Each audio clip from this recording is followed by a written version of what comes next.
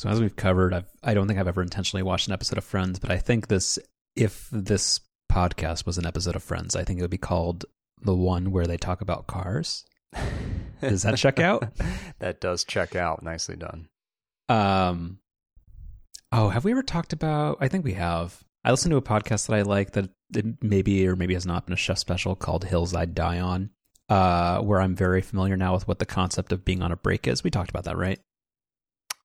It's the last part sounds vaguely familiar because I do feel like we talked about that. I don't remember the podcast though. Well, so since everything old is new again, do you have a stance on whether or not Ross and Joe or Ross and Rachel? What's her name on the morning show? Oh, I don't know. It's Jennifer Aniston's character. That's how I refer to most celebrities in the TV shows and movies they're in, because I'm really bad at remembering character names. Okay, were they on a break? Well, I'm going to give you like kind of a slightly longer answer than you're looking for. They were on a break, but what Ross did was still wrong. So I'm Team Rachel at the end of the day. Why was he wrong? There's no such thing as a break. She chose to have 90% of a breakup because she thinks she can have it. This is going to reveal a lot of stuff. Anyway, I vehemently disagree with you. Okay. Yeah, well, you've been wrong about other stuff on the show too. It's okay. I think the record will show if the court stenographer or the court clerk can recount. I don't think that's actually ever been the case. No, the court was busy with other stuff today.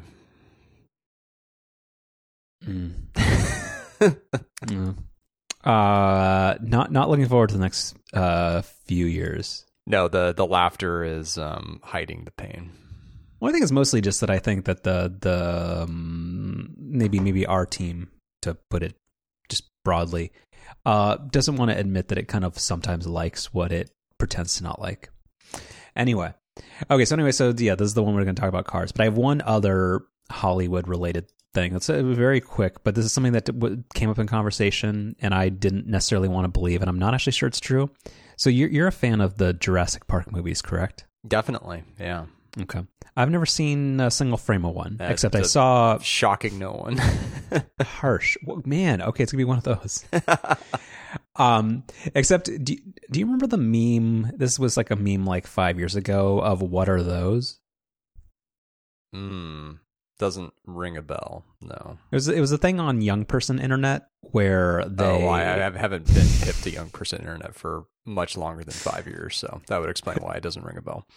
It was a thing where Gen Z people would yell. It was similar to the Damn Daniel meme. Do you know what that is? Nope. Oh my. Okay. I know it's a low bar. Sorry. that I'm more with it and cooler than you, but also I feel like you would know what Damn Daniel means. Okay. Anyway, but there was the what are those thing where it's a thing where you would Gen Z people would point at somebody's shoes and yell what are those? And somebody did it to Michael Jordan once. It was a thing, anyway. But I don't really get it. But continue. But then that happened. Somebody put a pair of Air Jordans on one of the dinosaurs in the original Jurassic. It makes so much more sense if you watch it on YouTube. But it was a Vine back in the Vine heyday where it was one of the original Jurassic Park monster. What are they called? Dinosaurs. What lives in dinosaurs? Mm-hmm. Yeah, so it's wearing Air Jordans, and there was in the kind of the Jurassic Park theme song thing. It was auto tuned to say what are those. I'll drop a link in the show notes, and it'll make more sense to people. But somebody told me that so there are all these new Jurassic Park movies, right? Jurassic World, yeah, yeah. I couldn't tell if they were fucking with me, where they were explaining the plot of the new movies. And this feels like Hollywood's given up. Is the plot of the new movies basically that just like dinosaurs are just like hanging out and they're just part of society now? And it's just like, how do people coexist with dinosaurs? No. Is any of that true, or am I misunderstanding it? It's not completely wrong, but it's only very slightly true. Do you want me to give you the Give me the 30-second summary. Like 30 summary. seconds. Okay, so Jurassic World is the new trilogy of Jurassic Park movies. Okay. So the first movie, they open a theme park. You'll never guess what it's called. Jurassic World. That is basically just a redo of original Jurassic Park, but this time it actually opens and the public goes to it. But then you'll also never believe what happens. Dinosaurs get out and chaos ensues. And then in the second one, the park is abandoned. The island that the park is on has a volcano that erupts, and a bunch of different like companies and stuff basically want to like take the dinosaurs off the island so that they can like profit from them. Oh, so it's Avatar with dinosaurs. Basically. I've never seen Avatar, but I think that's what Avatar is. I know. Have you ever seen Avatar? I have, yeah. And the second one I think just came out like where you can like buy it at home now, which I'm kind of interested to see. What was the name of? So again, haven't seen Avatar, but is it called Unobtainium or what? Isn't there a thing? Unobtainium, yeah. Mm-hmm. Yep. And people realize that that's the dumbest. I think it's like, kind of meant to be a little tongue in cheek. Seriously, but I feel like with the first minute you hear that, you're absolutely taken out of whatever the movie is because you're just like, this is so dumb. I do remember seeing that original movie in theaters and that phrase being used for the first time and doing a little like, what? Okay. So then this is now we're getting to the part where you were kind of right. So then the third one, well, so did I say at the end of the second one, there's like this auction thing where like companies are like trying to like profit off the dinosaurs that were taken off the island, but then some of the dinosaurs then like get out. So now they're like out just in the world. Which was allegedly kind of like going to be the plot of the third movie. Like that's kind of what it was pitched as, but in reality, by the time the third movie starts, which is like a number of years later, the dinosaurs had basically, for the most part, been like recaptured and were in this preserves like somewhere in Europe or something. That the third movie was very disappointing. So I don't remember the plot to that one. What's the quite as central conflict of the movie? Gosh, I really almost couldn't even. So there's a couple different elements to why I don't remember this very clearly. One, it was a bad movie and it was really disappointing. I was super excited to see it, but it was really disappointing. And it was also like 2 weeks after our newest housemate was born. So, do you remember the name? Because I'm trying to. I'm thinking of Fallen Kingdom was the. Okay. Yeah, the first one's just Jurassic World. Fallen Kingdom's the second one, and then the third one is Dominion, I think is the subtitle on that one. No, that's the rigged voting machines. What I wanted to search for was Jurassic Park 3-2, but I'm not sure that makes. But I feel like spiritually that actually does make sense. So wait, is the newest movie that you said is not very good? Is that Jurassic World 3? Are they separate trilogies? Correct. Yeah. So it's Jurassic World, no like colon then something else. It's Jurassic World, and then Jurassic World colon Fallen Kingdom, and then Jurassic World colon Dominion. 2 hours 26 minutes. Woof. And then the third one, they also do the thing where they bring back the cast from the original Jurassic Park movies and kind of shoehorn them into the plot of the third movie, and then there's kind of a collision between the new cast and the old cast, which is actually the best part of the movie, but is kind of a low bar because the rest of the movie's disappointing. Okay, Jurassic World Dominion has a 29% on the tomatoes, so yeah. In a budget of $185 million, and it grossed, I feel like this is a very specific decimal point, $1.004 billion US. Yeah, no intention of watching this. Okay. So the first Jurassic World movie, you wouldn't like it, but the first Jurassic World movie is really, really good. The second two explain that discrepancy. It's really, really good, and you wouldn't like it. Well, I mean, the impression is that I don't like good things. You don't like good things, right? Yeah. No, you don't. What's You don't. good You don't. about You it? don't like. You don't like fun things. You need everything to be. I like fun things. You need everything to have every line of dialogue, carefully good. crafted. You can't just Oh, have man. fun when you watch stuff. We've man. established this. This week's Succession was it was one of the best hours of TV. Oh man, so good. Every line of dialogue. Yeah, I so bet. Good. Yeah, I bet. Right in your wheelhouse. Yeah. You were very much opposed to polish things. I got it. All right. Mm-hmm. All right. They were on a break. Okay. All right. Let's move into things because again we got an hour to talk about cars. This is strictly you. I put it in the show notes, but apparently E cubed is no longer going to be a thing. Yeah, I mean, filed under things that on one hand are not really surprising at all, but on the other hand are still like a really big deal. Like, I mean, E3's been sort of like a mainstay on the video game calendar every year for a really long time, and even over the last decade plus, where it's kind of lost a lot of its relevance, it was still a key part of the industry, and so to have it just not exist anymore is a big deal.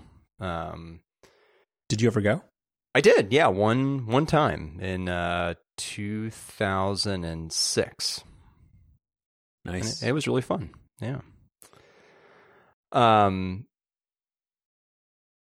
Like I think it also ties into the whole thing about sort of, or the question of, what is the purpose and role of these big conferences in a world where, companies and brands can just do their own events and directly connect to consumers in a way where they get to control the message, they get to control the timing and the format and the venue and everything else. Like, we're not in a world anymore where the best way to, reach your audience is through one of these, consolidated conferences. It seemed like, again, like this seemed inevitable, but it's still the end of an era. It is, and I probably don't have the frame of reference or the knowledge to speak authoritatively on this, but I guess the one thing as a video gaming outsider, and also this kind of goes hand in hand with CES, even though CES is objectively terrible, what it feels like is that it speaks to the fact that and this kind of goes with the is it Microsoft's trying to buy EA, right? Or Activision? Activision, yeah. Okay, and Activision also owns Blizzard, right? Correct. Okay, where the point that the trade shows aren't necessary because the key players can command enough audience on their own thesis makes sense, but that also does speak to the fact that inherently means there's been so much consolidation that you now have so few players that, not that E3 should exist for the sake of E3, but it not existing means that there's too few people in the market. Does that make any sense? Yeah, I don't think that's wrong. I don't know if I would point to that as being the main driver here, though. I think it's more that there's been a shift over the last number of years where people are sort of used to, watching a live stream or watching a YouTube video of direct presentations that are directly from companies, sort of in a way that, I mean, if you go back far enough in time, obviously it just wasn't even really technically possible. But then even once it kind of started happening, it just wasn't kind of the format that people were used to, but in the kind of, tech keynote kind of world that we're in now, like people are just kind of used to that format. Like they're used to hearing directly from companies and watching company presentations. And I think that's the bigger thing. And then also, I mean, the other thing with E3 too is that, the ESA, which is the gaming industry organization that's, put on the show forever, is a really, really disliked group. I mean, there was that big leak a handful of years ago of journalist personal information, like journalists who had like registered to attend the event, like all their personal information was leaked. So the ESA is also not super liked, and so that wasn't that wasn't helping with E3 either.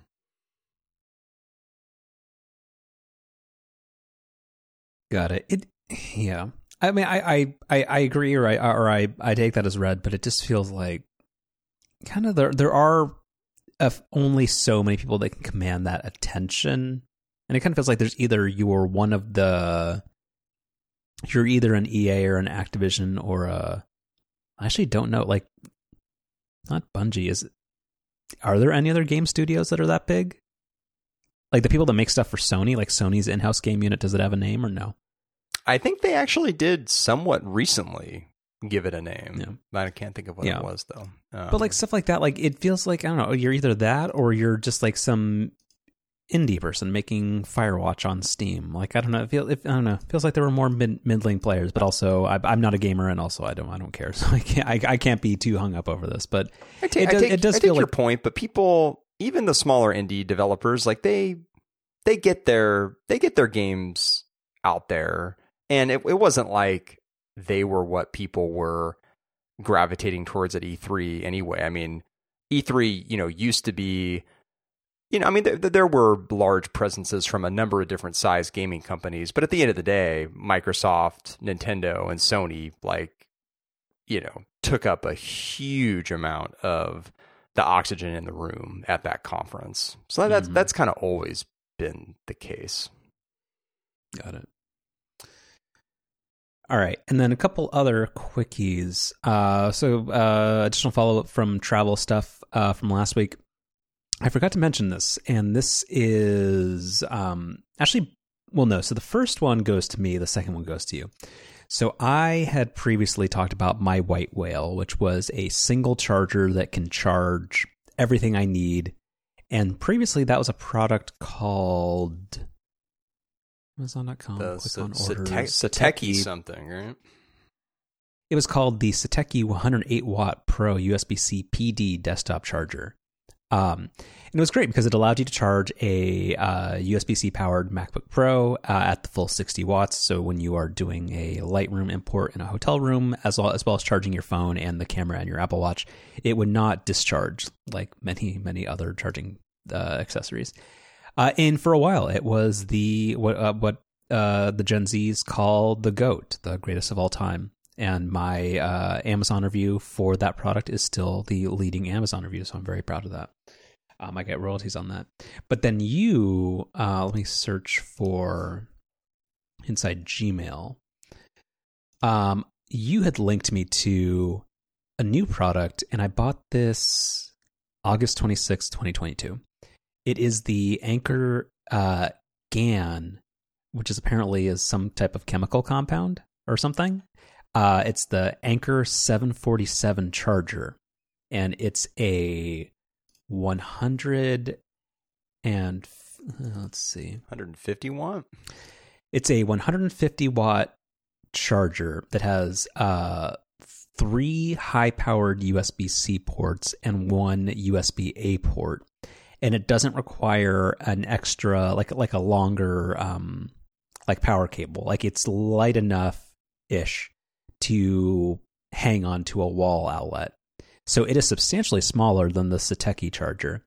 And yeah, during my recent Austin and Nashville trip, it proved to be like half the size, a third of the weight in total, and performed just as well, if not better. Like, I mean, I don't use the full 150 watts, but like, it's fantastic. And it's, thank you for tipping me off to it. It is $109. And I think that's money's well spent.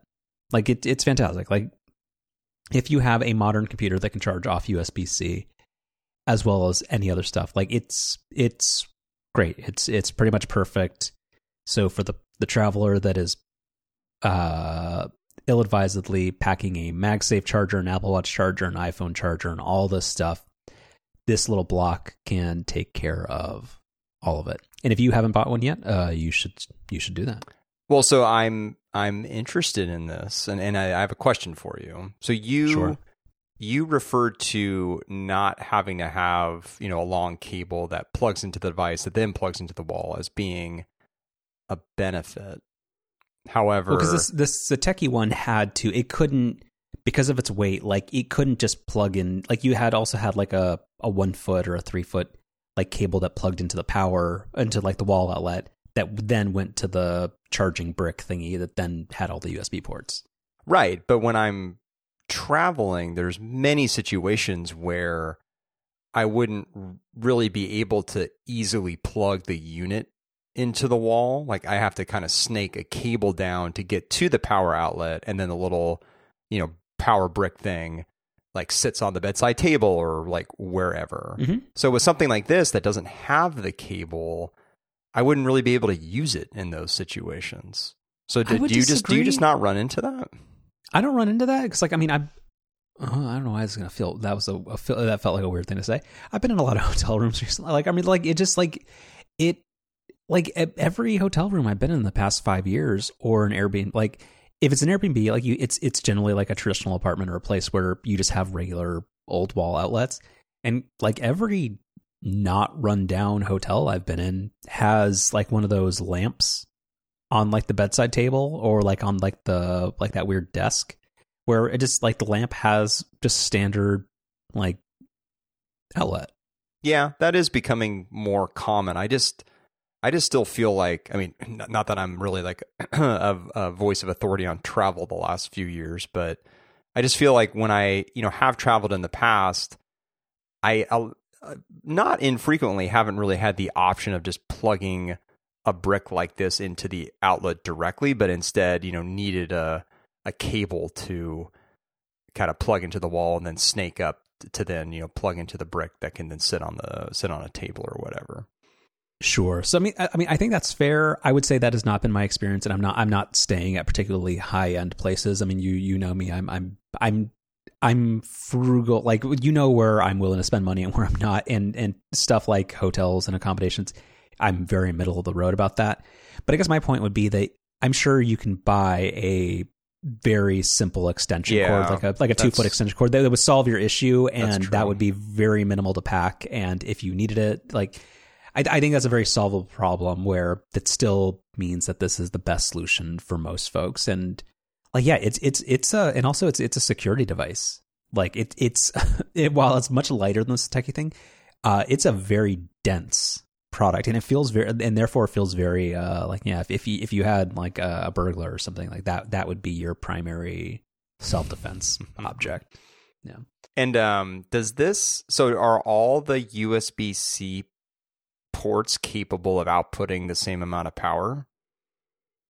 Because that is one thing with the Satechi it's a little annoying, is that no, it's like the blue coated, like, or the ones that have like the blue inserts are the high powered ones and the other ones aren't. No, yeah, I get what you're saying. Yeah. I don't know if that's the case here.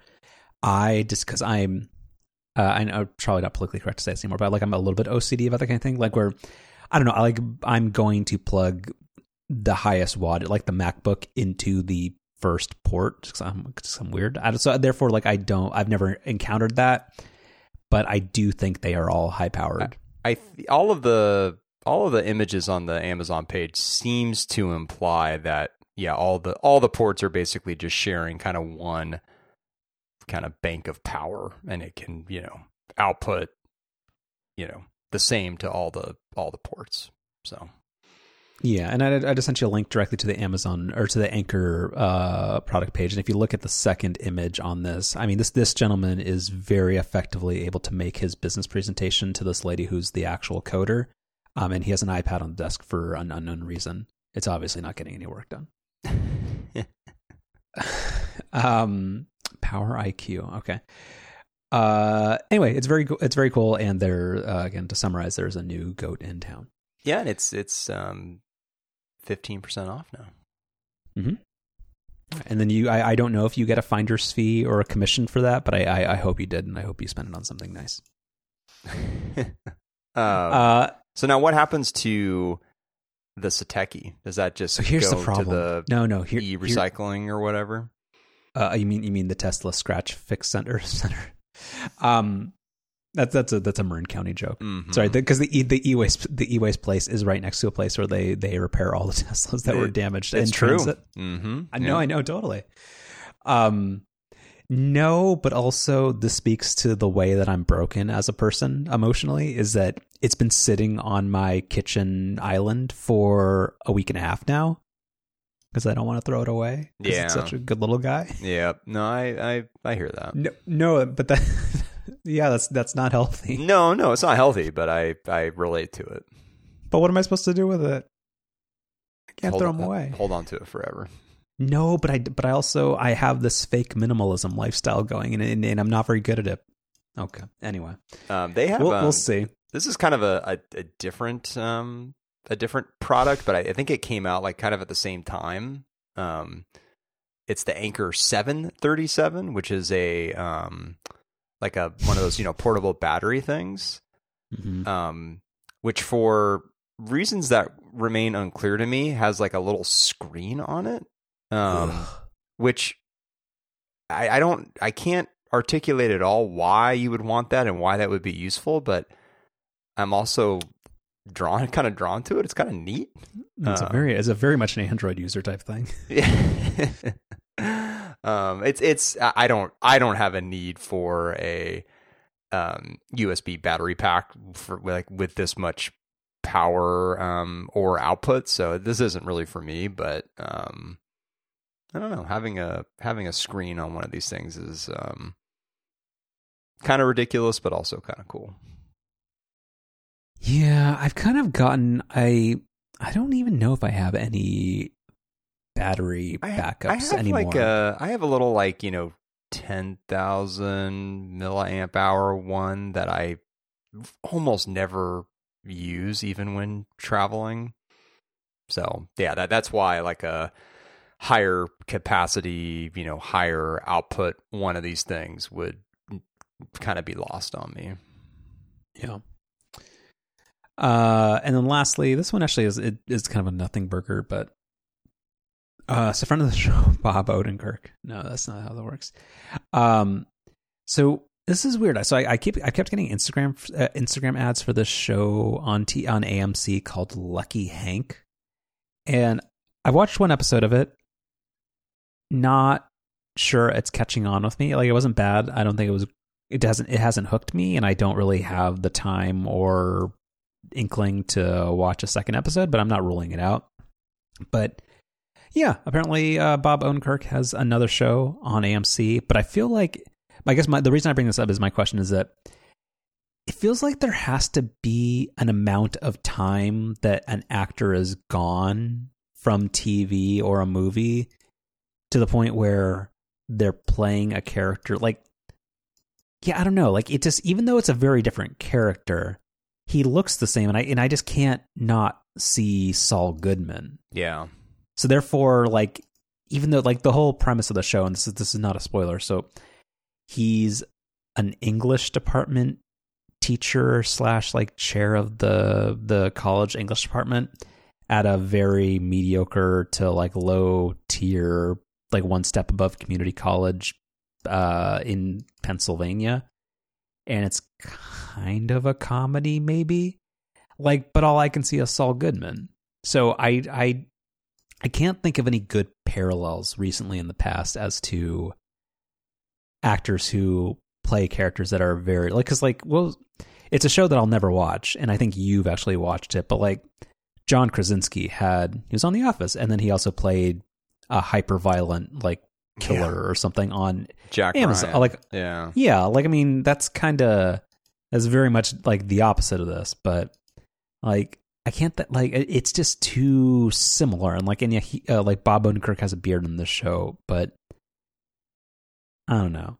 Maybe, like, again, if I literally can't think of anything else to watch, maybe I'll watch the second episode. But yeah, I'm not sure. Like, I feel like AMC is kind of hoping and praying for the Vince Gilligan well. Did he have an agreement for like a third show? Was that a rumor? I don't remember. So I just did a Google search for Vince Gilligan. The little box where it says people also ask, one of the first questions is Vince Gilligan making a new show? The new Vince Gilligan show will be officially developed for Apple TV Plus. Oh yeah, Good get, Eddie. Wait, hold on. Basically, it's the kind of deal you get when you're the guy who just made two of the biggest shows of the 21st century. So who's it's going to star? Rhea Seehorn. It's going to star what's her name? Right. What's her name? Kate? No. What's her name? Kim. Oh my God, what's her name? Kim. Yeah. Mm-hmm. Oh man. Okay. Damn it, Eddie. Okay. Yeah. All right. This is the part we're talking about cars. Yeah. So this was the big topic you teased last week, and which I've been very much looking forward to. So let me get my notes up. I want to make sure that I preface that this is 100% not an attack on you, because you are the stand-in on this show for Elon Musk, basically. Yeah, or basically, it's what people say about me. Yeah, how you're big, you're long on Dogecoin. Yeah, big on Dogecoin. You like owning the libs, SpaceX, all of it. Have you? Oh man, okay, sorry, hold on. This I feel like obviously everything we talk about on the show is very much a Bay Area thing. But have you seen people who have? And does SpaceX have any offices in the Bay Area? Not that I know of. No, I think it's all Southern California. I very frequently in San Francisco see people with like SpaceX, like not stickers, like decals yeah, I know. on their Teslas. Why? Because I would think like maybe like, does that mean you're an employee? But like they don't have offices here, so it's just you're just I'm not a space guy like Jason and you, but like, and I understand that SpaceX is doing some cool stuff, but it's weird.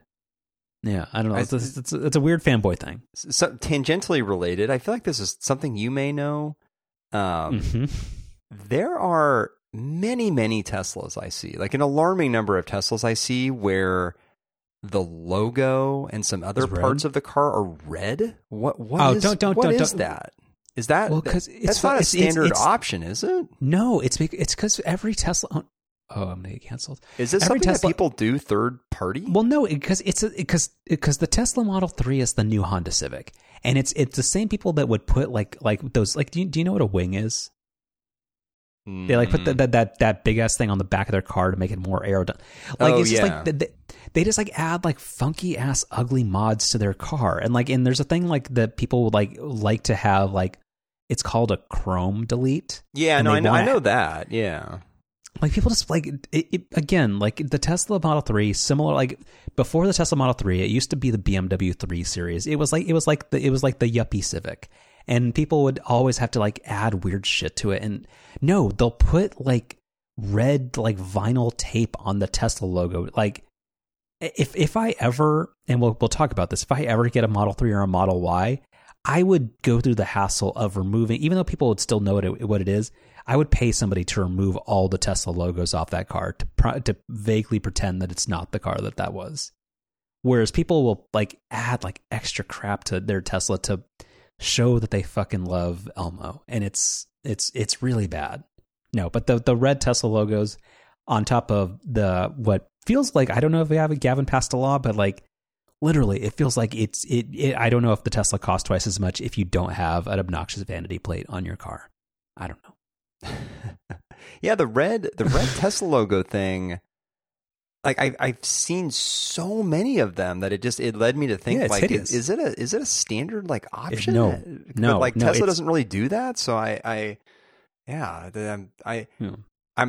it's surprising that it is like a third party thing, because I just feel like so many people around here have it. But yeah, have I already told you the idea I have for my Instagram account? I feel like I have. Is that it's gonna be nobody create the account, but it's gonna be the account's gonna be called Moist Teslas, and it's gonna be because like the one I rented had this, which is that if it's ever like below 50 degrees, because Tesla can't make cars that are of good quality, the headlights and taillights will have like condensation in them. I can confirm that. Yeah. So I do really want to make an account like that, but I feel like it's gonna cause me to get like doxxed, or something bad's gonna happen on the internet because of Tesla fanboys that are mad that I'm talking about their car. Okay, so when I was in Austin a couple weeks ago, part of the pandemic thing, like used car prices went crazy, and with that, rental car prices did too. So when I was in Nashville, rental car prices, like the before tax, like because you always get screwed on like airport fees and stuff like that, but it was $36 a day to get a really shitty Toyota RAV4. Like it was a very bad car. We talked about the fact that it didn't have CarPlay, it didn't have non-CarPlay maps. It was just a very crappy car. But it's like $34 a day. And then when I was looking for rental cars in Austin, the crummiest like Nissan Versa was $90 a day. Oof. And I was like, no. And then I was like, in the past, I have used a thing called, are you familiar with Turo? No. How do you So spell that? Turo. It's a thing where like it's kind of like Airbnb for cars, where somebody can just like rent out their car to you, and it's whatever. So I opened that up because I was like, I'm not gonna pay, because I was in Austin for like 4.5 days, and I was not gonna pay almost with taxes and fees $500 to rent like the world's shittiest Nissan. So I looked on there, and one of the things that popped up was a Model 3 for like $71 a day. And I was like, okay. Like if I'm gonna get, like, it's like Austin does not have like a subway or the most like no world class public transportation. So I wanted to have a car while I was there. So I was like, it's interesting. So all in, I think with all like taxes, fees, insurance, and stuff, like the Model 3 for 4.5 days was like $420 or something. $420. So nice. No, it's 69. That's nice.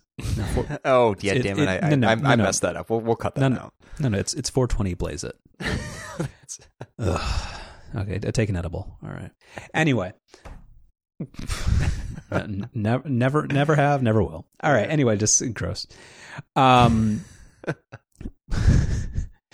man.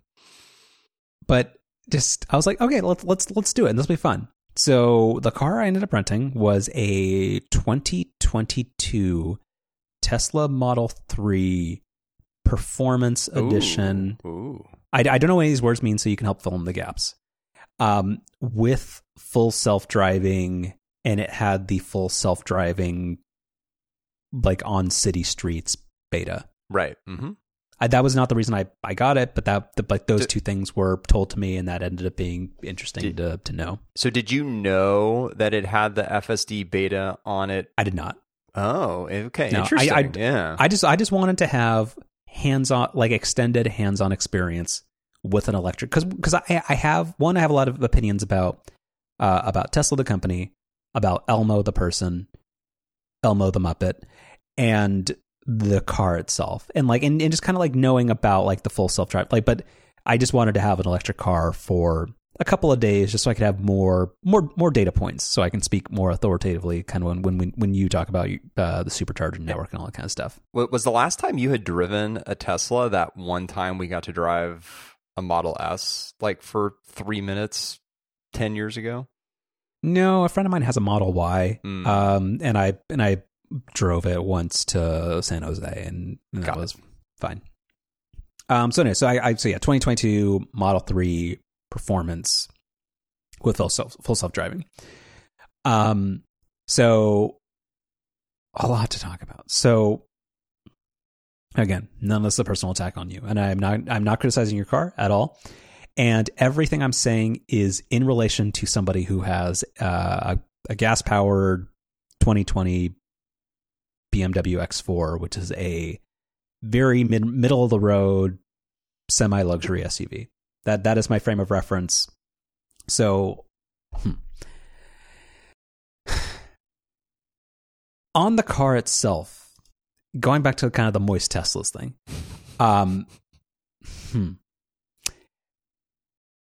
the car itself, like the design is like it's whatever. Like I feel like just because there are so many of them here, it's very like it's like the blandest car in the world, possibly. But my biggest gripes are the interior, which feels so plasticky and poorly made. And the reason why I talk about a lot of this is that I feel like you have a unique perspective because you have a Model 3 and you also have, like, similarly, like a mid-range luxury SUV, like in your wife's car. Mm-hmm. So, and I haven't spent much time in a recent Acura, but have you noticed like a delta in the build quality difference of your Model 3 and the MDX? 1,000%. The MDX is nicer. Yeah, the MDX. I mean, we just have the very base model of the MDX, and the reason we did that was because the base model is really fantastic. And the reason why we were kind of drawn to Acura is, the lady friend had an RDX prior and was really, really happy with it. And so we were, kind of interested in sticking with Acura. And yeah, the MDX that we have is super, super well designed. It actually, I know you're a big fan of buttons, like physical buttons. I think it maybe goes a little overboard. But other than that, a very well designed and very premium feeling car. So in my review, or in my I had like a running notes document in here, one of the bullet points needs buttons. So fair. So yeah, it's just everything feels plasticky. Like I guess like just like in my car, like obviously like if you have like a sub $100,000 car, like it's gonna have plastic in it. Like that is what it is. But like everything in my car feels nicer and more substantial, and like the leather stitching on the dashboard is actually like real, and just like every part of it's nicer. And the Model 3, and allegedly this was one of like the better models. Like it's not like, I think the ultra fast one is called the Plaid. Like it just felt shitty. Like it just felt like everything was like just very, like it felt like a Honda Civic inside, and I like that just kind of was a bummer. The cup holders are too far towards you. They're in the wrong spot. The wireless charging situations is not good. And I also can't complain because the wireless charger in my car is basically useless, because even like I live in San Francisco, like it even when it's like 54 degrees outside, if I'm navigating and put my wireless phone in the wireless charger, like half the time it'll overheat just because like the wireless charger is so inefficient and shitty in my car. Like, but it's just like the like little like the thing where it's got the two slots, like it just it charges very slowly and it's not good, and it's just anyway. But like yeah, it just doesn't feel very good. The seats aren't comfortable. Like the leather doesn't feel like, just none of it feels nice.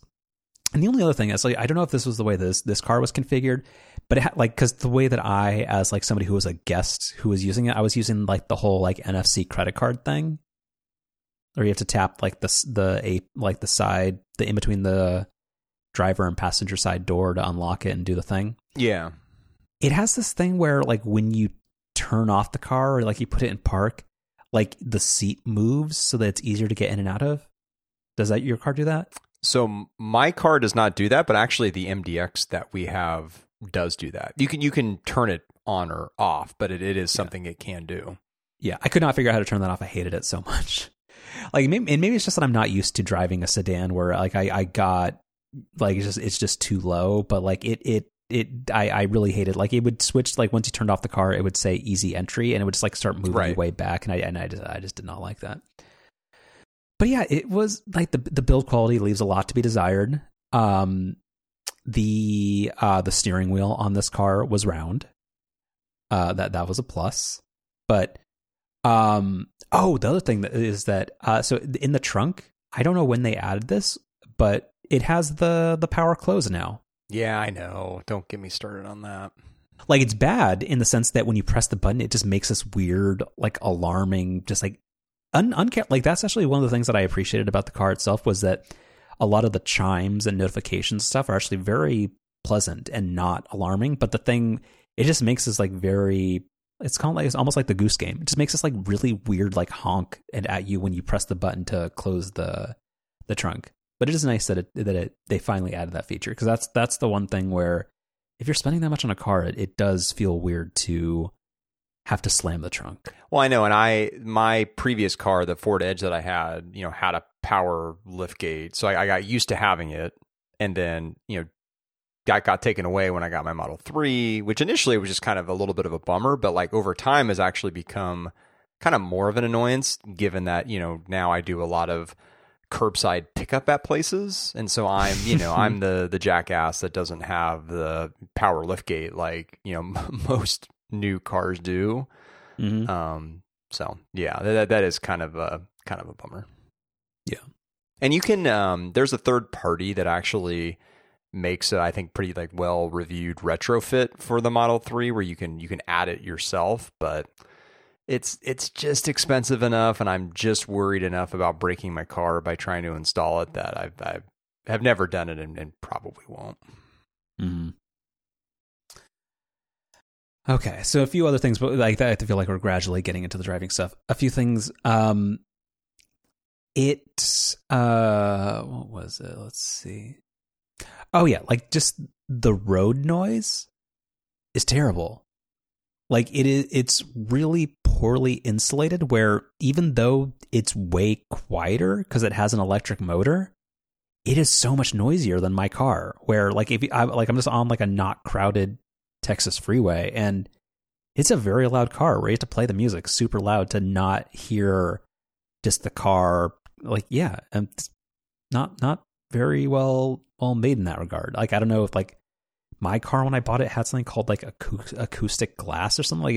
Like but it does, like, it's really well sealed off where you just kind of don't hear the outside world, where wind and road noise on the Model 3 were just pretty bad. Yeah, I noticed that on my Model 3, and if you do any kind of Google search or looking around on Reddit, that's a super common complaint with Tesla cars. Yeah. Also, I don't use it, but do no Tesla Model 3s or Model Ys have sunroofs? Like that you can open? No. And in fact, they got rid of that option on the Model S and the Model Y. The Model X never had it, but the Model S used to. And they got rid of that a while ago. Oh, with the Model X, you can just drive with one of the gull wing doors open, and that's basically that's a side sunroof. There you go. Mm-hmm. Yep, trademark. Yep. But I guess, but it has the weird, like, ultra panoramic, like, just roof, right? And I don't actually see what the point of that is, other than making the car warmer than it needs to be. Like, it's not like a solar roof of any sort, right? No. Yeah, I don't get that design decision, but all right. Gradually getting into driving stuff. So steering wheel's fine. The like little control nubs, like the little dials, like there's one on the left and one on the right. They're bad. Like if you have to do the thing where you are like going like previous or next track, like getting it to go left or right feels bad, and it could be an actual button, but it's not. Like changing the volume is very easy, and changing the cruise control distance, which is what I think the default behavior of the right one is. But no, like the little like switchy thingies on the steering wheel stink. Like it's bad. Yeah, don't disagree. The turn signals, bad also, because, and this is the part where, do you remember the controversy? So they had the thing where everybody's mad that they changed it to the yoke steering wheel, right? And they were like, oh, like the turn signals are now capacitive buttons. We took away the stock. And I was like, well, that's stupid. But then I used this car, and I found that the turn signal stock was either so poorly designed or so bad at its job, where I guess my problem was it always thought either I was done with a turn sooner than I was, or just left the turn signal on like I'm an 80-year-old guy in Florida. Like it was just very, it never did the job that it was supposed to do, where I actually felt like, hey, maybe a capacitive button actually would be better than this. Was that just this car, or do you also find that it will oddly leave the turn signal on way longer than you want, or not keep it on as long as you need to? No, I don't have that at all. I Yeah, like the I'm sure you'll get more into it. I think the whole stock system in the Model 3 is really, really nice. yeah, I don't know what it was about this one. The only thing that I will give it credit for is that it has the perfect amount of blinks. Like you've driven the MDX a lot. What is when you just do the little clicky thing where you're signaling a lane change, how many blinks does it stay active for? I don't know the exact number, but it always feels a little short.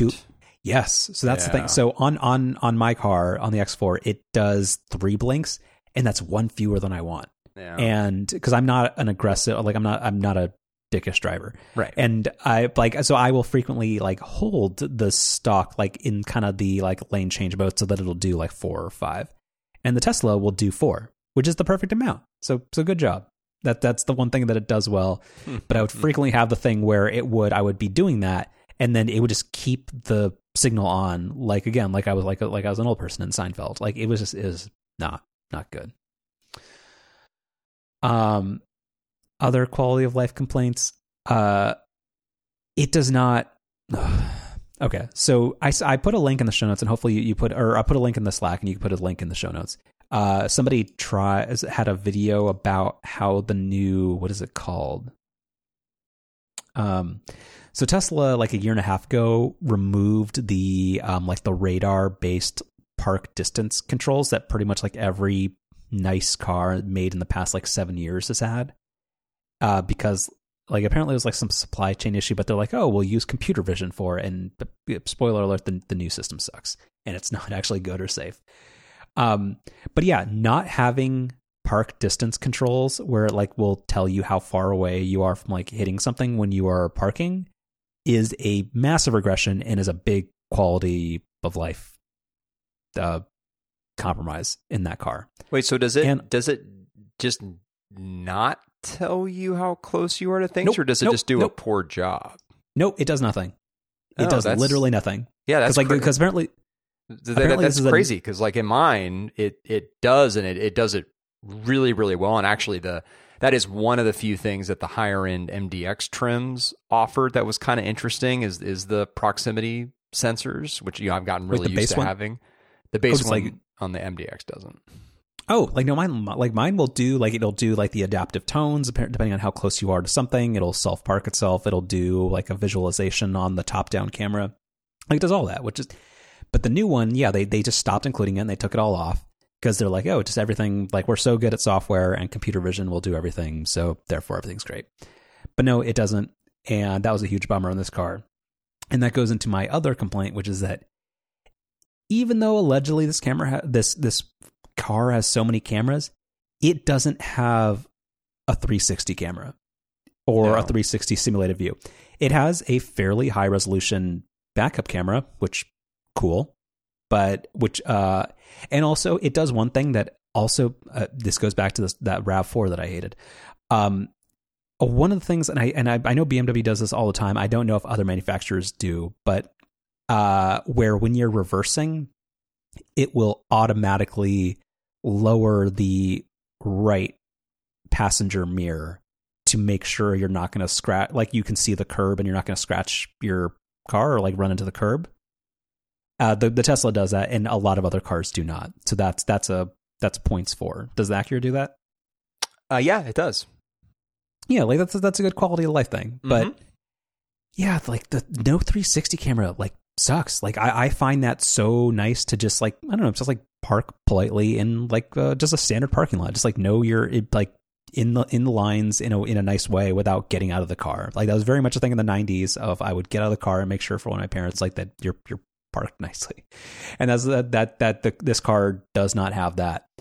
And it just feels like a like, cause that's the whole thing. Like this car has like eight, that's how it does all this. That's how it drives itself. Like it has all these cameras that are telling you all this information all the time, and it won't give you that simple parking aid.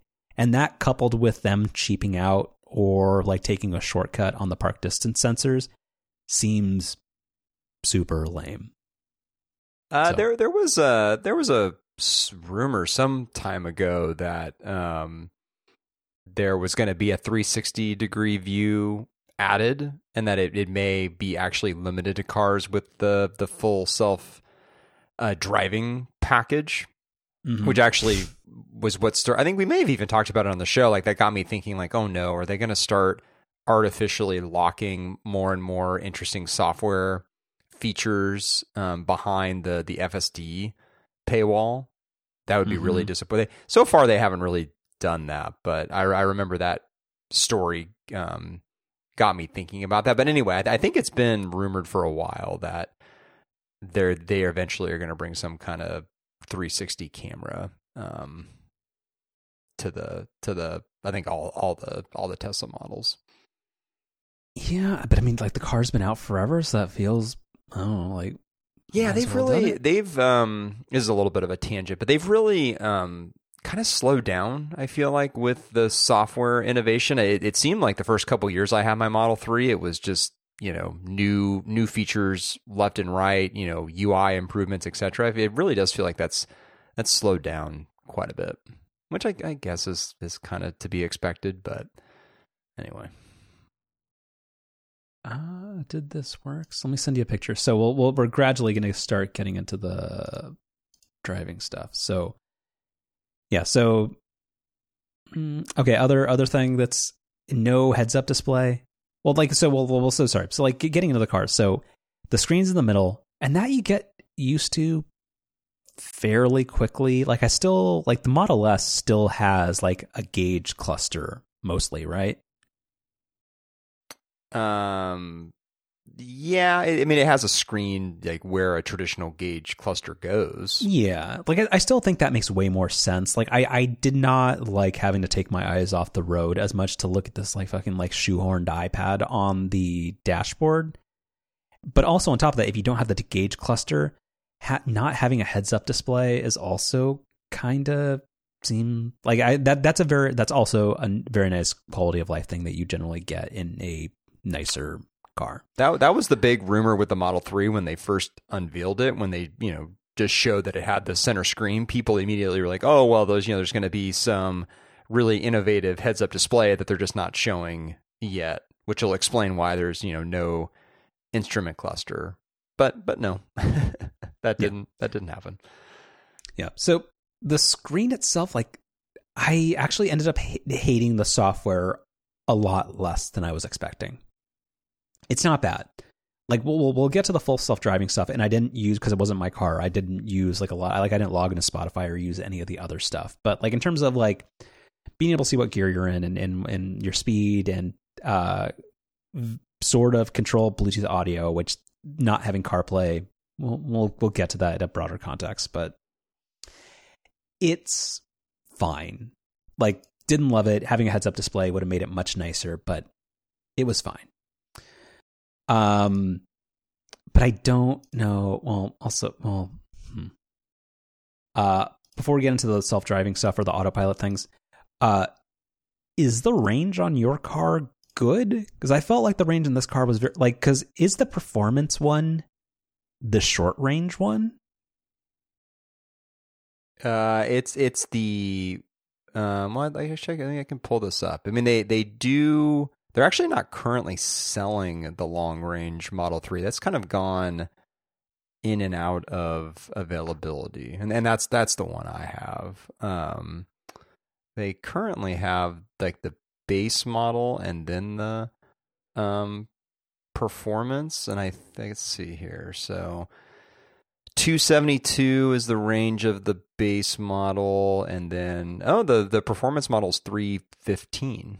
Well, okay. So then I sent you a picture. So I think I vaguely talked about this when I was talking about Chip and JoJo Land, where I took the car and I was driving up from Austin to Waco, and then I had to stop at a supercharger, and I think I charged up to like 90%. And then there were like another 15 miles to Waco. So on this picture that I sent you, like the trips, like, so driving back the 95 miles from Waco to Austin, the car went from like 82% battery down to like 35% and maybe I'm just bad at math, but that does not feel like using more than half the battery to go less than 100 miles. Feels like that's not 300 miles of range. and it was not that hot. So I don't like. I had to charge the car 3 times, and I didn't drive that much. And I am not a terribly aggressive driver, so I don't.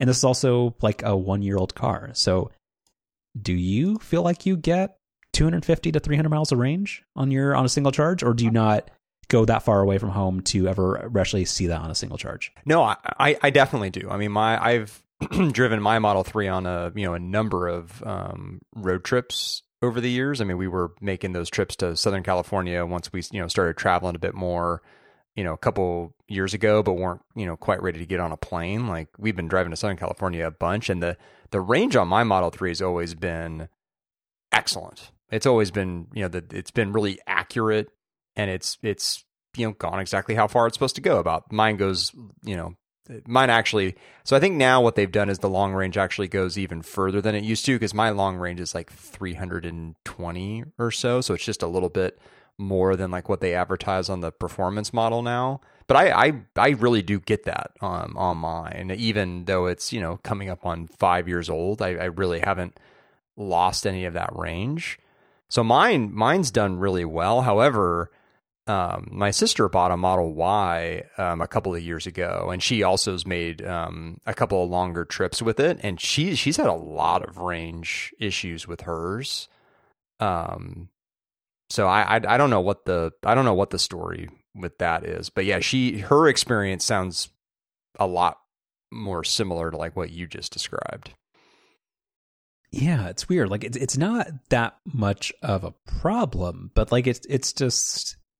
I mean, it actually kind of is, because like actually in Austin itself, there's like only like 6 superchargers. Like there's and they're not generally where you'd want them to be. So it is kind of weird. So yeah, it was fine. So I guess to talk about the positive stuff, and this is again the one of the things I wanted to do here was just kind of like have a longer experience with an electric car. So to talk about the stuff that is actually very nice about it, like the driving, like it. What would be the phrasing? Like the clean, like the extreme smooth acceleration, and like the no gears, like just all of that. It's like the instant torque, like just all of that is very, very, very, very, very nice. Mm-hmm. Like I really, really like that. And going back to like the one thing that I was worried about is like, oh, am I going to come back to my car and absolutely hate it? And I do kind of find my car a little bit slow now, but also it's way quieter and it has CarPlay, so it's a mixed bag. But yeah, the being able to go not drive like a jerk, but to get from like you're entering a freeway to go from 20 to 70 miles an hour real quick is very nice. That's nice, and not have it feel like a jarring thing. Like so, my car, like it's like it's not that like it's not like a jerky like abrupt gear shift, but like you feel when you're speeding up. Like it is nice, but like I don't. It did not have the impression that makes me hate my car, which I am happy about. But that is something that's very, very nice. And I don't know how much of that was related to, because what is the advantage of the performance one? Like, is it fast? Like, it has to be faster, right? Yeah, it's like 0 to 60 speed is faster, and I think it's top. So yes, like on the base model, top speed 140, 0 to 60 in 5.8, and then on the performance, top speed 162, 0 to 60 in 3.1. Yeah, it had a lot of pep to it. Like I very much like that part, but again, it was very much tempered by the fact that road noise, so many other things. Like it just you like the driving experience, but a lot of other things kind of dampened it. On the driving experience thing, what is it? The brake pedal feels weird. Like it feels like it does almost nothing until you basically like slam on it. I kind of don't love that. I don't know if that's just a regenerative braking type experience, but yeah. Also, you have the different driving modes. I think I had this once is a feature called roll. Like I think you're very much, you like the one pedal driving experience. Like you enjoy that when you release the gas, the accelerator, it comes to a stop for no reason, which is not good. But you like that kind of thing, correct? I do. Yeah. The lady friend does not. It's the worst. When she drives my car, but I really like it. Yeah, it's terrible. So you have to switch it to. I think the options were stop, creep, and roll, and I had it set to roll, and it was still not right, but it got better. And then under acceleration, there's either chill or standard, and standard is very uncomfortable and terrible. Like it's too, you barely tap on it, and like your head's jerking around, and I did not enjoy that. So, but that did have the byproduct of the screen just said the word chill all the time, which I did not mind. Yeah, I mean, I don't know, like it was a fine car, and I thought it was nice enough, but it did not necessarily have the impression. I guess here's my summary, which is that it very much guarantees that my next car will be an electric car, and I'm going to be very, very excited for when that day comes. But that car will be somebody not manufactured by Elmo, and it will be like,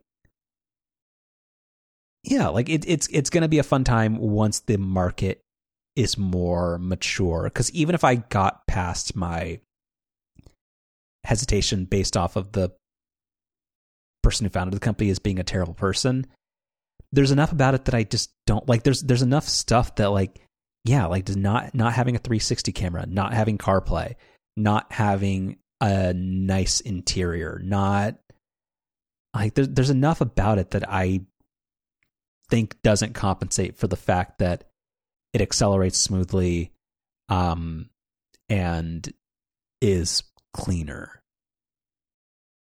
So yeah, I mean, overall, it wasn't bad at all. Like, and there's a lot to appreciate that I really do like, and we'll get to it briefly. We're going to jam through all the like EV industry news, but like they've managed to make a lot of these cars, and the cars themselves, if we decouple all the autopilot stuff, they're good cars. But there's a lot to be desired, I guess. Fair? Yeah, that's all really fair. Yeah. So now, is the FSD stuff like the last thing you were gonna get to? Pretty much, unless you think there's like something I'm leaving out, but I think that's pretty much it in terms of the car itself. No, I think you hit on all of it. Well, also again, yeah, the interior is not very good, but you have to use the screen to open the fucking glove box. You do, yeah. Ugh. True story. Ugh. The worst. Also, the door handles. Though so bad. Do you enjoy them? I understand why they're flush with the car for aerodynamics reasons, but so bad. Such a terrible design. I know on the Model S the complaint was like the little pop out door handles just like break all the time, but these new ones where you have to like to jam your fingers in, and then another, like it seesaws out where you half open the other. No, hate it. I do not like the door handles. I'm neutral towards them. I don't love them. I don't hate them either. They're fine. Yeah. Oh, and the supercharging experience, nice. Again, it was somebody else's car. It automatically billed their account, and then we just squared up on Venmo. Like it was like I didn't have to worry about like creating an Electrify America account or anything like that. I just drove into a thing and plugged the thing in, and then the second time I got to go shopping at Target for a minute, and it was very, very pleasant. Yeah, I enjoy that. Okay, so full self-driving, couple things. So there's the autopilot component of it, and then there was the actual full self-driving part. So going back to the picture I sent you, I'm coming back from the silos and I'm listening to Marketplace.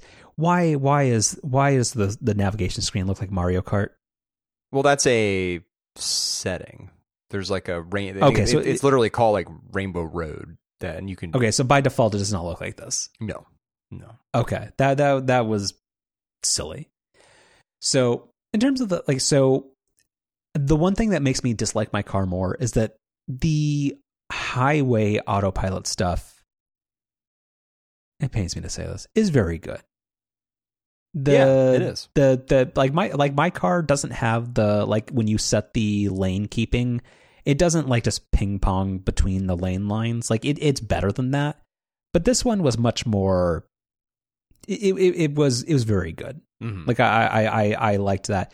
It took me a long time to figure out that you use the right steering wheel nubbin thingy to adjust the car lengths that it'll keep, but it was good. And I also had to figure out how to tell it to stop trying to suggest lane changes for me. But I'm sorry. Just if I'm going 100 miles to get some coffee, like you can just chill out in the center lane. It's fine. The highway stuff is very good, and I like that. Oh, other thing, the visualization on the screen itself does not match the color of the car that you have. That seems like a missed opportunity. Even in my car, it knows that I have a silver. Oh, mine does. Well, what car do you like? This one showed the car as being green, even though I think the color of this car was the same color as your car, which is the dark gray. Yeah, mine matches the color. It even matches like the wheels that I have. No, yeah, this one showed this car as being actually a color you probably wish the car came in, which was like kind of like a nice forest green. Yeah, I think that I vaguely remember they may have added the ability to customize what your car looks like in the display. So I think like by default it matches what the car actually is, but then you can change that now. I think I can't imagine this person having thought of like, oh, I wish it was green. Yeah, I don't know. I mean, I don't really know why that has to be a feature at all, but I guess people like that. Yeah. And then, so anyway, the autopilot stuff is nice. I am kind of envious of that. The other feature is that it had the thing where, I think we talked about this last week, is that with full self-driving, it will tell you when the light has changed, which is a nice feature, but also it's really aggressive, where if you do not start moving the millisecond the light changes, it makes this pleasant chime at you, but it gets a little annoying at times, but it's nice. Yeah. So full self-driving on city streets, though, is a nightmare and is unsafe and is bad and is a feature that everybody should be refunded for and should be made illegal and is the worst. So I think I sent you one or two videos in the private Slack. In a 2-mile trip across two separate 1-mile trips as an experiment in an uncrowded area of Texas. Like it failed miserably. It decided to do a hard stop for absolutely no reason at a green light because it thought it saw a cyclist or something. It didn't even make a sound as though like it was disengaging. It was just, no, this green light, we're just going to stop right here. And that's fine. And then also at the video that I sent you there was a lane closed and it saw some cones and then got freaked out like it's a dog that saw an avocado on the carpet, and then it just freaks out and loses its mind and starts jumping around. Like, no, it saw some cones, didn't know what it was going to do. It turned on the turn signal and then eventually tried to run into the cones, and I had to slam on the brakes, and it's really bad. And it accelerates like a student driver. It does not, and because I guess this is the jarring part, is that the autopilot on the highways steers so well, and this one is so erratic and jerky and bad, and it does the thing where it visualizes all the stuff that it thinks it sees around you, but it's so wrong about what it sees, where like when I first turned it on, I'm like, oh, this is not going to go well. This is like, we're not driving in Boston or San Francisco. Like this is not a complicated, like Austin is like, it's a car focused city. it was really bad. Yeah, it feels unsafe, and it's pretty bad. And the part that makes me nervous is that like I'm fairly cautious, and I was very like I do not want to have my hands off the wheel. Like my hands were the entire time on the wheel, but I feel like there's a lot of jackasses who are following the Tesla Silicon Valley Twitter account who think their car can drive itself, and you are in a real world beta test with a bunch of idiots who think that this car can drive itself. And when they run into you or cause an accident because of their Elmo RC car, you're now in their experiment. And I don't like that at all. And it's really bad. Mm-hmm. Yeah. Mm-hmm. So yeah, mixed bag. And it had moist taillights. So there's a lot of good. I feel like it helped so in the end, it gave me a positive outlook on the electrification of America and our future with non-internal combustion engine cars. And very little else. It's a very mediocre car otherwise. Yeah, that's all fair. Yeah. Anyway, and yeah, it's missing CarPlay. The amount I had to touch my phone to try to like start a new podcast episode, I didn't like that. I don't know. Like the Bluetooth integration is fine. Oh, sorry. Last bit before we round this out. The navigation, I was very skeptical. Like I feel like every time we've talked about CarPlay and Tesla's refusal or unwillingness to engage and add CarPlay to the car, the navigation is better than I expected, but it's still not very good. I did like the part where it would like tell you kind of like it would incorporate superchargers into your route, and it would tell you how many were occupied and whatnot. I did not like the few times that it would tell you getting to a supercharger that the supercharger is actually located inside like a hotel parking garage that charges $8 an hour or whatever. Like that's less helpful, but it's fine. But also, does yours also say everything is an unnamed road? What do you mean? It's like when you're on a city street, it doesn't say. Yeah. Just a lot of times, like your directions would also include a bunch of stuff that's unnamed road. Like I don't know. It's just, it was fine. I would have preferred Google Maps a lot of times, but going into the GM thing that we'll briefly touch on, like I get that there's a reason why you want in-house navigation, but anyway, so to round this out, it's a fine car. It was, it leaves some stuff to be desired, but I do not think the Model 3 is a terrible decision for a lot of people, but it is a terrible moral decision. Okay, so quickly, do you have any follow up on that, or talk about the GM stuff real quick? I don't know about the unnamed road thing. I don't think I've ever seen that in mine. I don't know if that's very frequently, like Texas at the end of your what. No, just at the very end of your trip, like anytime it just gives up, it's like, oh, like unnamed road. I guess road. Maybe I've seen that, but I don't feel like it's pervasive. I don't know. Yeah. All right. So a few other EV related things, and then we're going to close this out. So General Motors, in their upcoming Chevrolet EVs, they have chosen to make the bold. What did Phil Schiller say? Courageous. The courageous decision to abandon CarPlay and Android Auto in favor of their own in-house navigation system. This is going to be a pro-consumer decision that allows them to provide richer navigation systems, and also a test bed to allow them to collect more data on every person that buys their car and sell them more subscriptions. Oh, that they said the quiet part loud for some reason. This is so fucking stupid, and I don't know. I guess the silver lining here is that the Hummer EV, which is your future car, is going to be one of the last cars that does have CarPlay in it. So your 9,500 pound car will allow you to use Overcast in it. So nice. But this is dumb.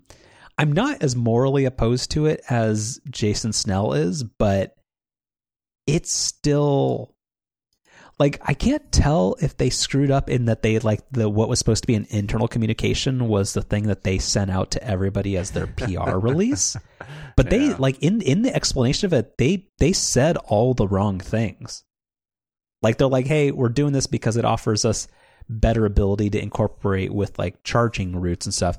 And also we can monetize our, like, they said so much stuff about like, no, we're doing this for financial reasons, and there's no benefit to us in doing what customers want because we feel like we can post-sale monetize our customers better if we lock them out of being able to use their own smartphones, which is fucking bananas. Yeah, there was a really good write-up in The Verge, which there's a small passage from, which I think kind of summarizes it perfectly, which is, ultimately, this is about control. Whether drivers want it or not, and I suspect a great many do not, this next generation of cars will be about consumer data and subscription features as much as they'll be about instant electric torque and eliminating carbon emissions. The auto industry is banking on data and subscriptions being massively lucrative revenue streams. Mm-hmm. Yeah, and that's super dumb. And again, like this is spoken as a BMW driver who BMW is famous for. And actually, I think I sent you a video of this. Well, two things. One, they were like, hey, we're not even going to bother like doing custom order stuff on cars. We're just going to ship every car with heated seats now. Except we're going to charge people $95 every 6 months for the ability for their butt to be warm. And GM was like, the Germans are smart. Like, let's do that shit. But like, and then there was a thing of like, I sent you the video and I don't know if there's an easy way to link to it, but it was like an Instagram ad where a lady in like an Italian mall decides, I don't want to park my own car, so I'm going to go to the BMW Connected Drive app store, buy a 1-month subscription to the self-parking feature, and then her boyfriend approves a purchase, which that's problematic, and then the car eventually parks itself, and there's no scale suggested as to how long this whole process takes versus just parking the fucking car. Like, it's the whole the post-sale monetization and subscription hell that we are on track for with cars is going to be so bad. I know my whole rant before was about Tesla selling people a pipe dream, a dangerous pipe dream of $12,000 self-driving, but that also kind of feels more intellectually honest than what GM and BMW are about to do. So I don't even know. It's the worst. But like in the whole, like that is the one weird part about EVs now, which is that every EV comes with a cellular modem. Like, there is no way to have an electric car that is just yours. It's always feeding data about your trips and your habits and your drive, like everything, back to the manufacturer, which I know most people won't care, but feels gross. Mm-hmm. Mm-hmm. And then the last thing, I guess, is something that you've been, is this a term? This instant show title. You've been spicy in the Slack. You've been really fucking mad about every article that's come out this week about like auto sales numbers compared to. I'm going to give myself credit as being the pioneer, which is that even though I hate Elmo and I think the Model 3 is a very mediocre car, I led off with the fact that there's an article that was, so I think it was on Monday.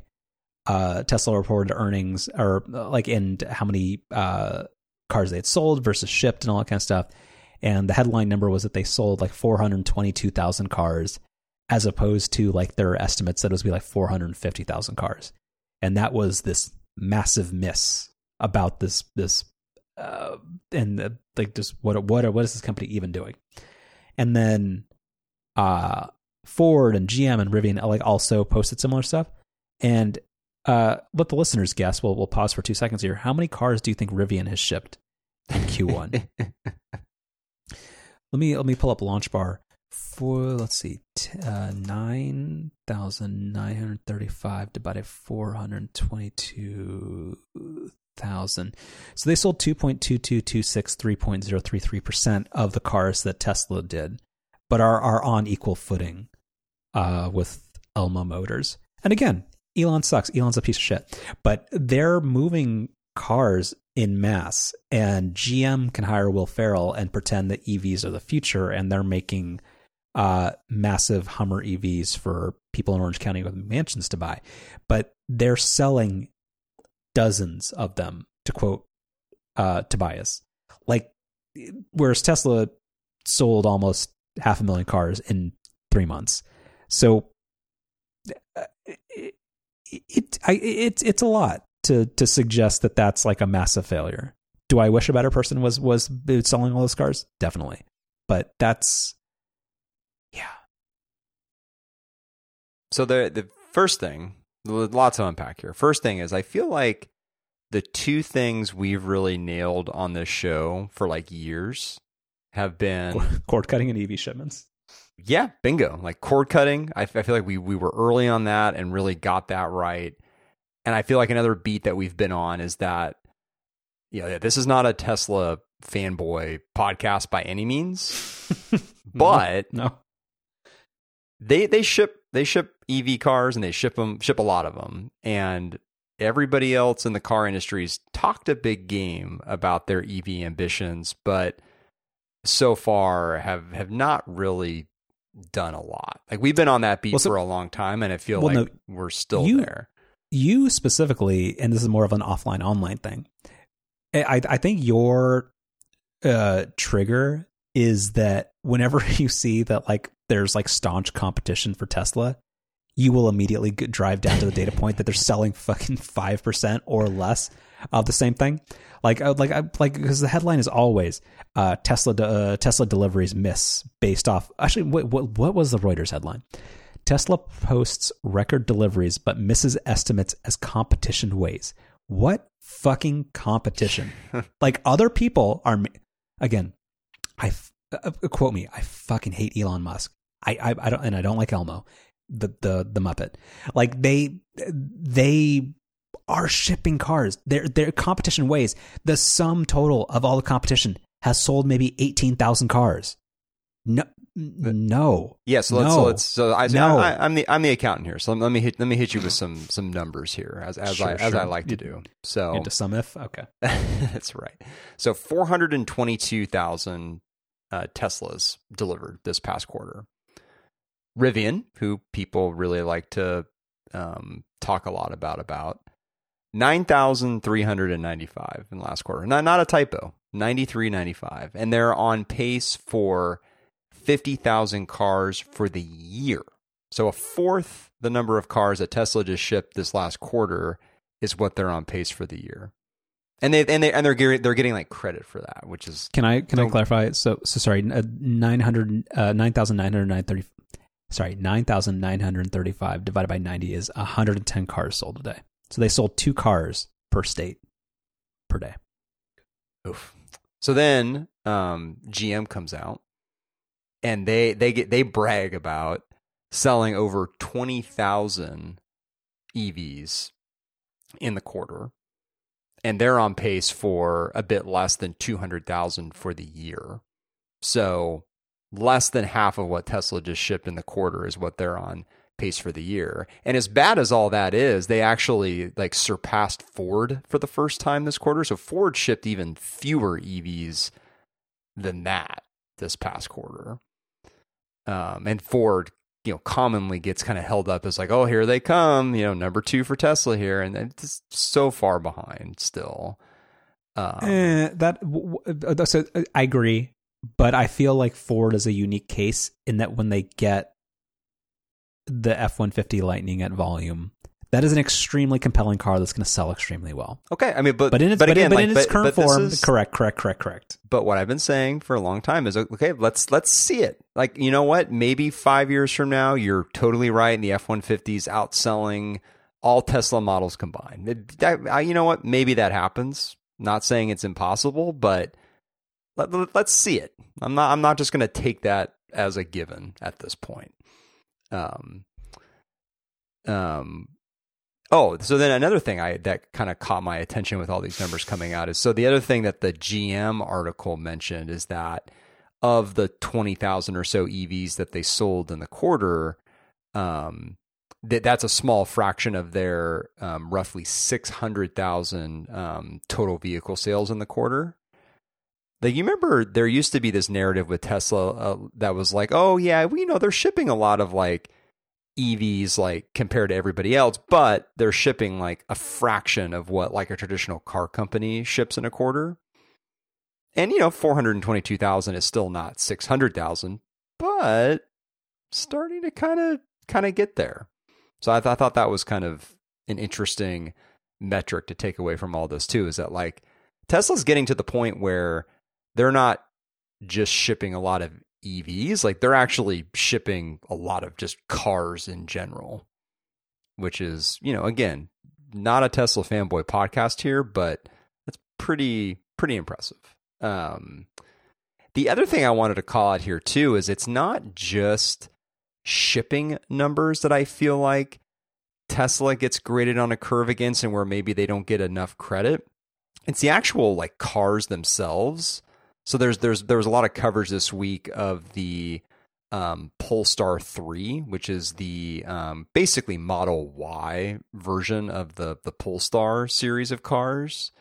And there was a metric I put into the Slack here talking about its battery. And the quote here is, despite costing $30,000 more than a Tesla Model Y and having a big 111 kilowatt hour battery versus just a 75 kilowatt hour battery for the Tesla, the Polestar 3 is currently only expected to get around 300 miles of range compared to 330 for the Model Y. So the Polestar 3's got a battery it's over 25% bigger, but it's going to get 10% less range and cost $30,000 more.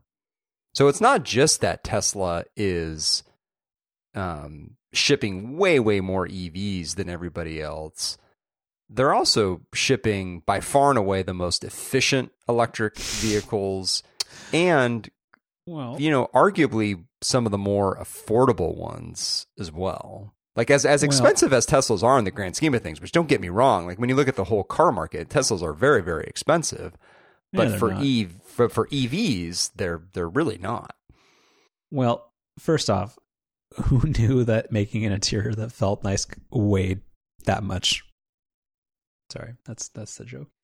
But I mean, I actually don't like Teslas aren't expensive. Because there was the weird period where they jacked up the prices by 20% during the pandemic or whatever. Like, and now they've tried to do some financial engineering to make them qualify for tax credits. But like, other than the Bolt EUV, which I think can be had pre-tax credit for like $31,000, like the entry-level Model 3 is like $42,000, isn't it right? I was kind of looking at that when you were going through your Model 3 review. I think it's something. Oh wow! Like a dead on $42,990. Yeah, like again, it's the one with kind of the ugly wheels, but it's fine. Yeah, I don't know. Like I appreciate your data point. This is again we're the artists that toil in obscurity, but we have been very, very right about the the streaming thing where everybody suddenly thought that their cable bill and the everything they would want possibly was going to cost them $21.54 a month. So they could get just HGTV, HBO, and like the NBA. And suddenly, oh shit, the Lord of the Rings show, Stranger Things, MLB, soccer. Oh, this all cost me $95 a month now. Yeah, we've been super on the cutting edge of that. But yeah, I mean, the context is extremely important. Because I don't know if it's just that the people writing about this are being willfully obtuse, or like it feels not intellectually honest for people to not acknowledge the massive lead that they have, or to portray the incumbent auto players as the underdogs that they actually are, who are doing interesting things, but also like nobody's mentioned like the infotainment screen or like thing in the Mach-E stinks. Like so much of the stuff, like and again going back to the CarPlay thing, the GM thing will probably stink. Like and the Electrify America network is not very good, and half the chargers are broken. Like, it's just there's a lot to have to acknowledge about the fact that Elmo Motors is doing something right.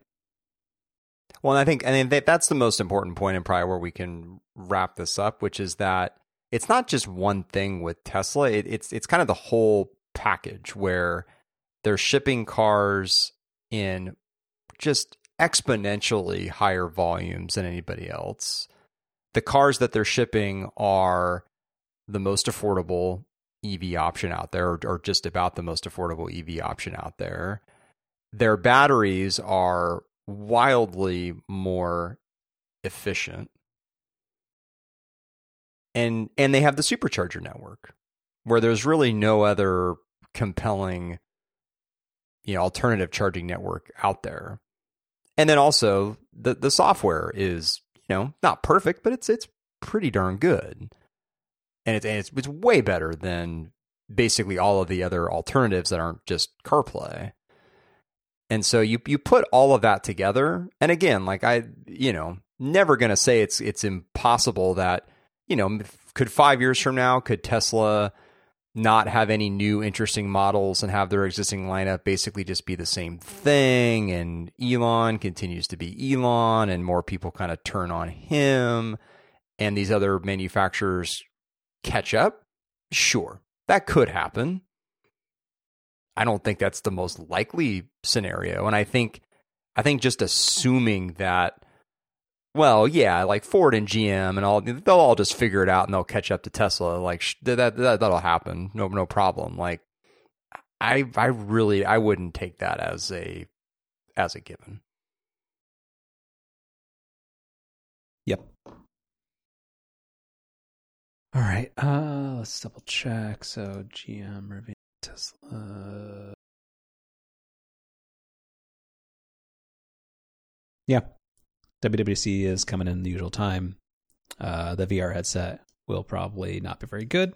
And that's out. And last thing, going back to the EV thing, you put in here that, and you're somebody who has all your other beat, and this again because you have a family that's growing. You've been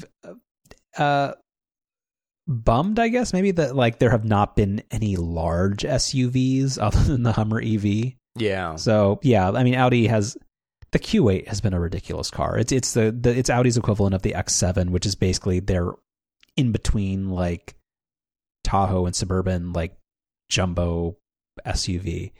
It's fine, but they're making the they did an electric retrofit, which is the Q8 e-tron, which is going to start at $74,000, and when you make it nice, it's going to be $100,000. And anyway. Yeah, this is not the car for me, obviously, but I am interested whenever someone announces a larger size EV, because eventually that'll probably be my next car way down the road, something like that.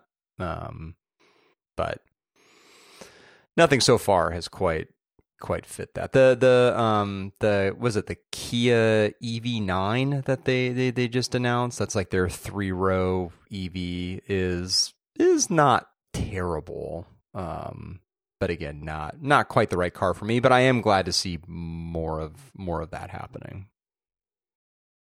I just Googled it. The Kia EV9 might be the only car uglier than the what is what's the BMW iX? Yeah, no, my problem is like style's not for me.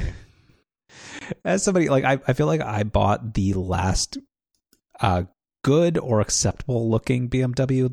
The iX is the ugliest car ever manufactured, which is their electric SUV Model X competitor. Yeah, the EV9 is pretty fucking ugly.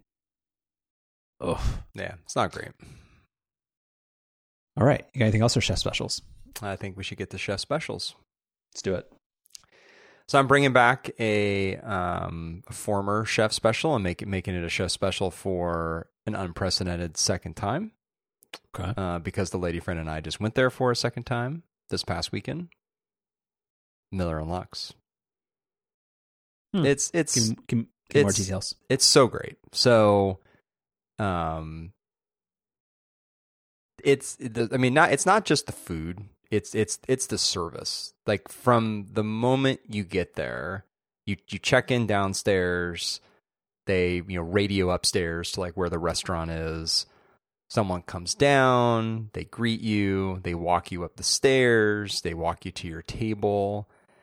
They do this really kind of smart thing where the menus aren't on the table right away, and they kind of wait a minute or two to bring you the menus. They ask you like, what kind of water you want. They welcome you to the restaurant.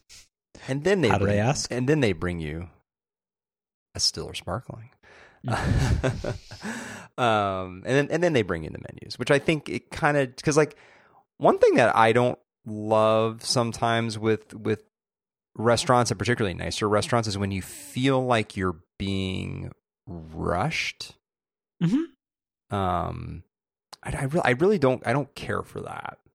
And there's a certain like pacing to the way that they do service at Miller and Lux it's perfect. And they also they strike this really interesting balance of tone where it's a very, very pricey restaurant. Like, one of the more, maybe even the most expensive like meal I've ever had like this past weekend. Like it's very, very expensive. And the service sort of matches that. Like it's impeccable service, but it doesn't have a pretentious vibe to it. It has almost a kind of fun vibe to it. Like they have a dessert cart that they roll around, and that happened to roll by our table like shortly after we sat down, and like the server pushing it saw that we were kind of eyeing it, and he kind of looks over at us and goes, not yet, kind of in a funny way. So it doesn't at all take itself too seriously. And I always really appreciate when like companies or any kind of place can kind of strike that balance of being really nice, but not being like kind of just snooty. Like, you know what I mean? Mm-hmm. Like actual genuine good service is very hard to come by. Exactly. So the service where it's not faked, or it's also not some. Yeah. Exactly. That sounds nice. Also, as a quick little service side note from this past, well, it's not really service related, but so the restaurant is owned by Tyler Florence, who's a Food Network chef, that whole thing, who the lady friend and I really like. He was there this past weekend, which was cool to see him in person. He didn't come by the table or anything, but he posts on his Instagram quite a bit when he's at the restaurant. Like he'll take little videos of just kind of walking around, and we saw him take one of those, and then later saw it on Instagram. So that was kind of cool. Yeah, just a phenomenal experience, top to bottom. The food is fantastic. They do this tableside Caesar salad, which we didn't do the first time we went because the lady friend was pregnant, so we got to do that this time around, and that was super, super cool. The lady friend's fish that she ordered was also kind of finished tableside, and they did the thing where they deboned it tableside, and like going back to the little service things that they do, that was happening.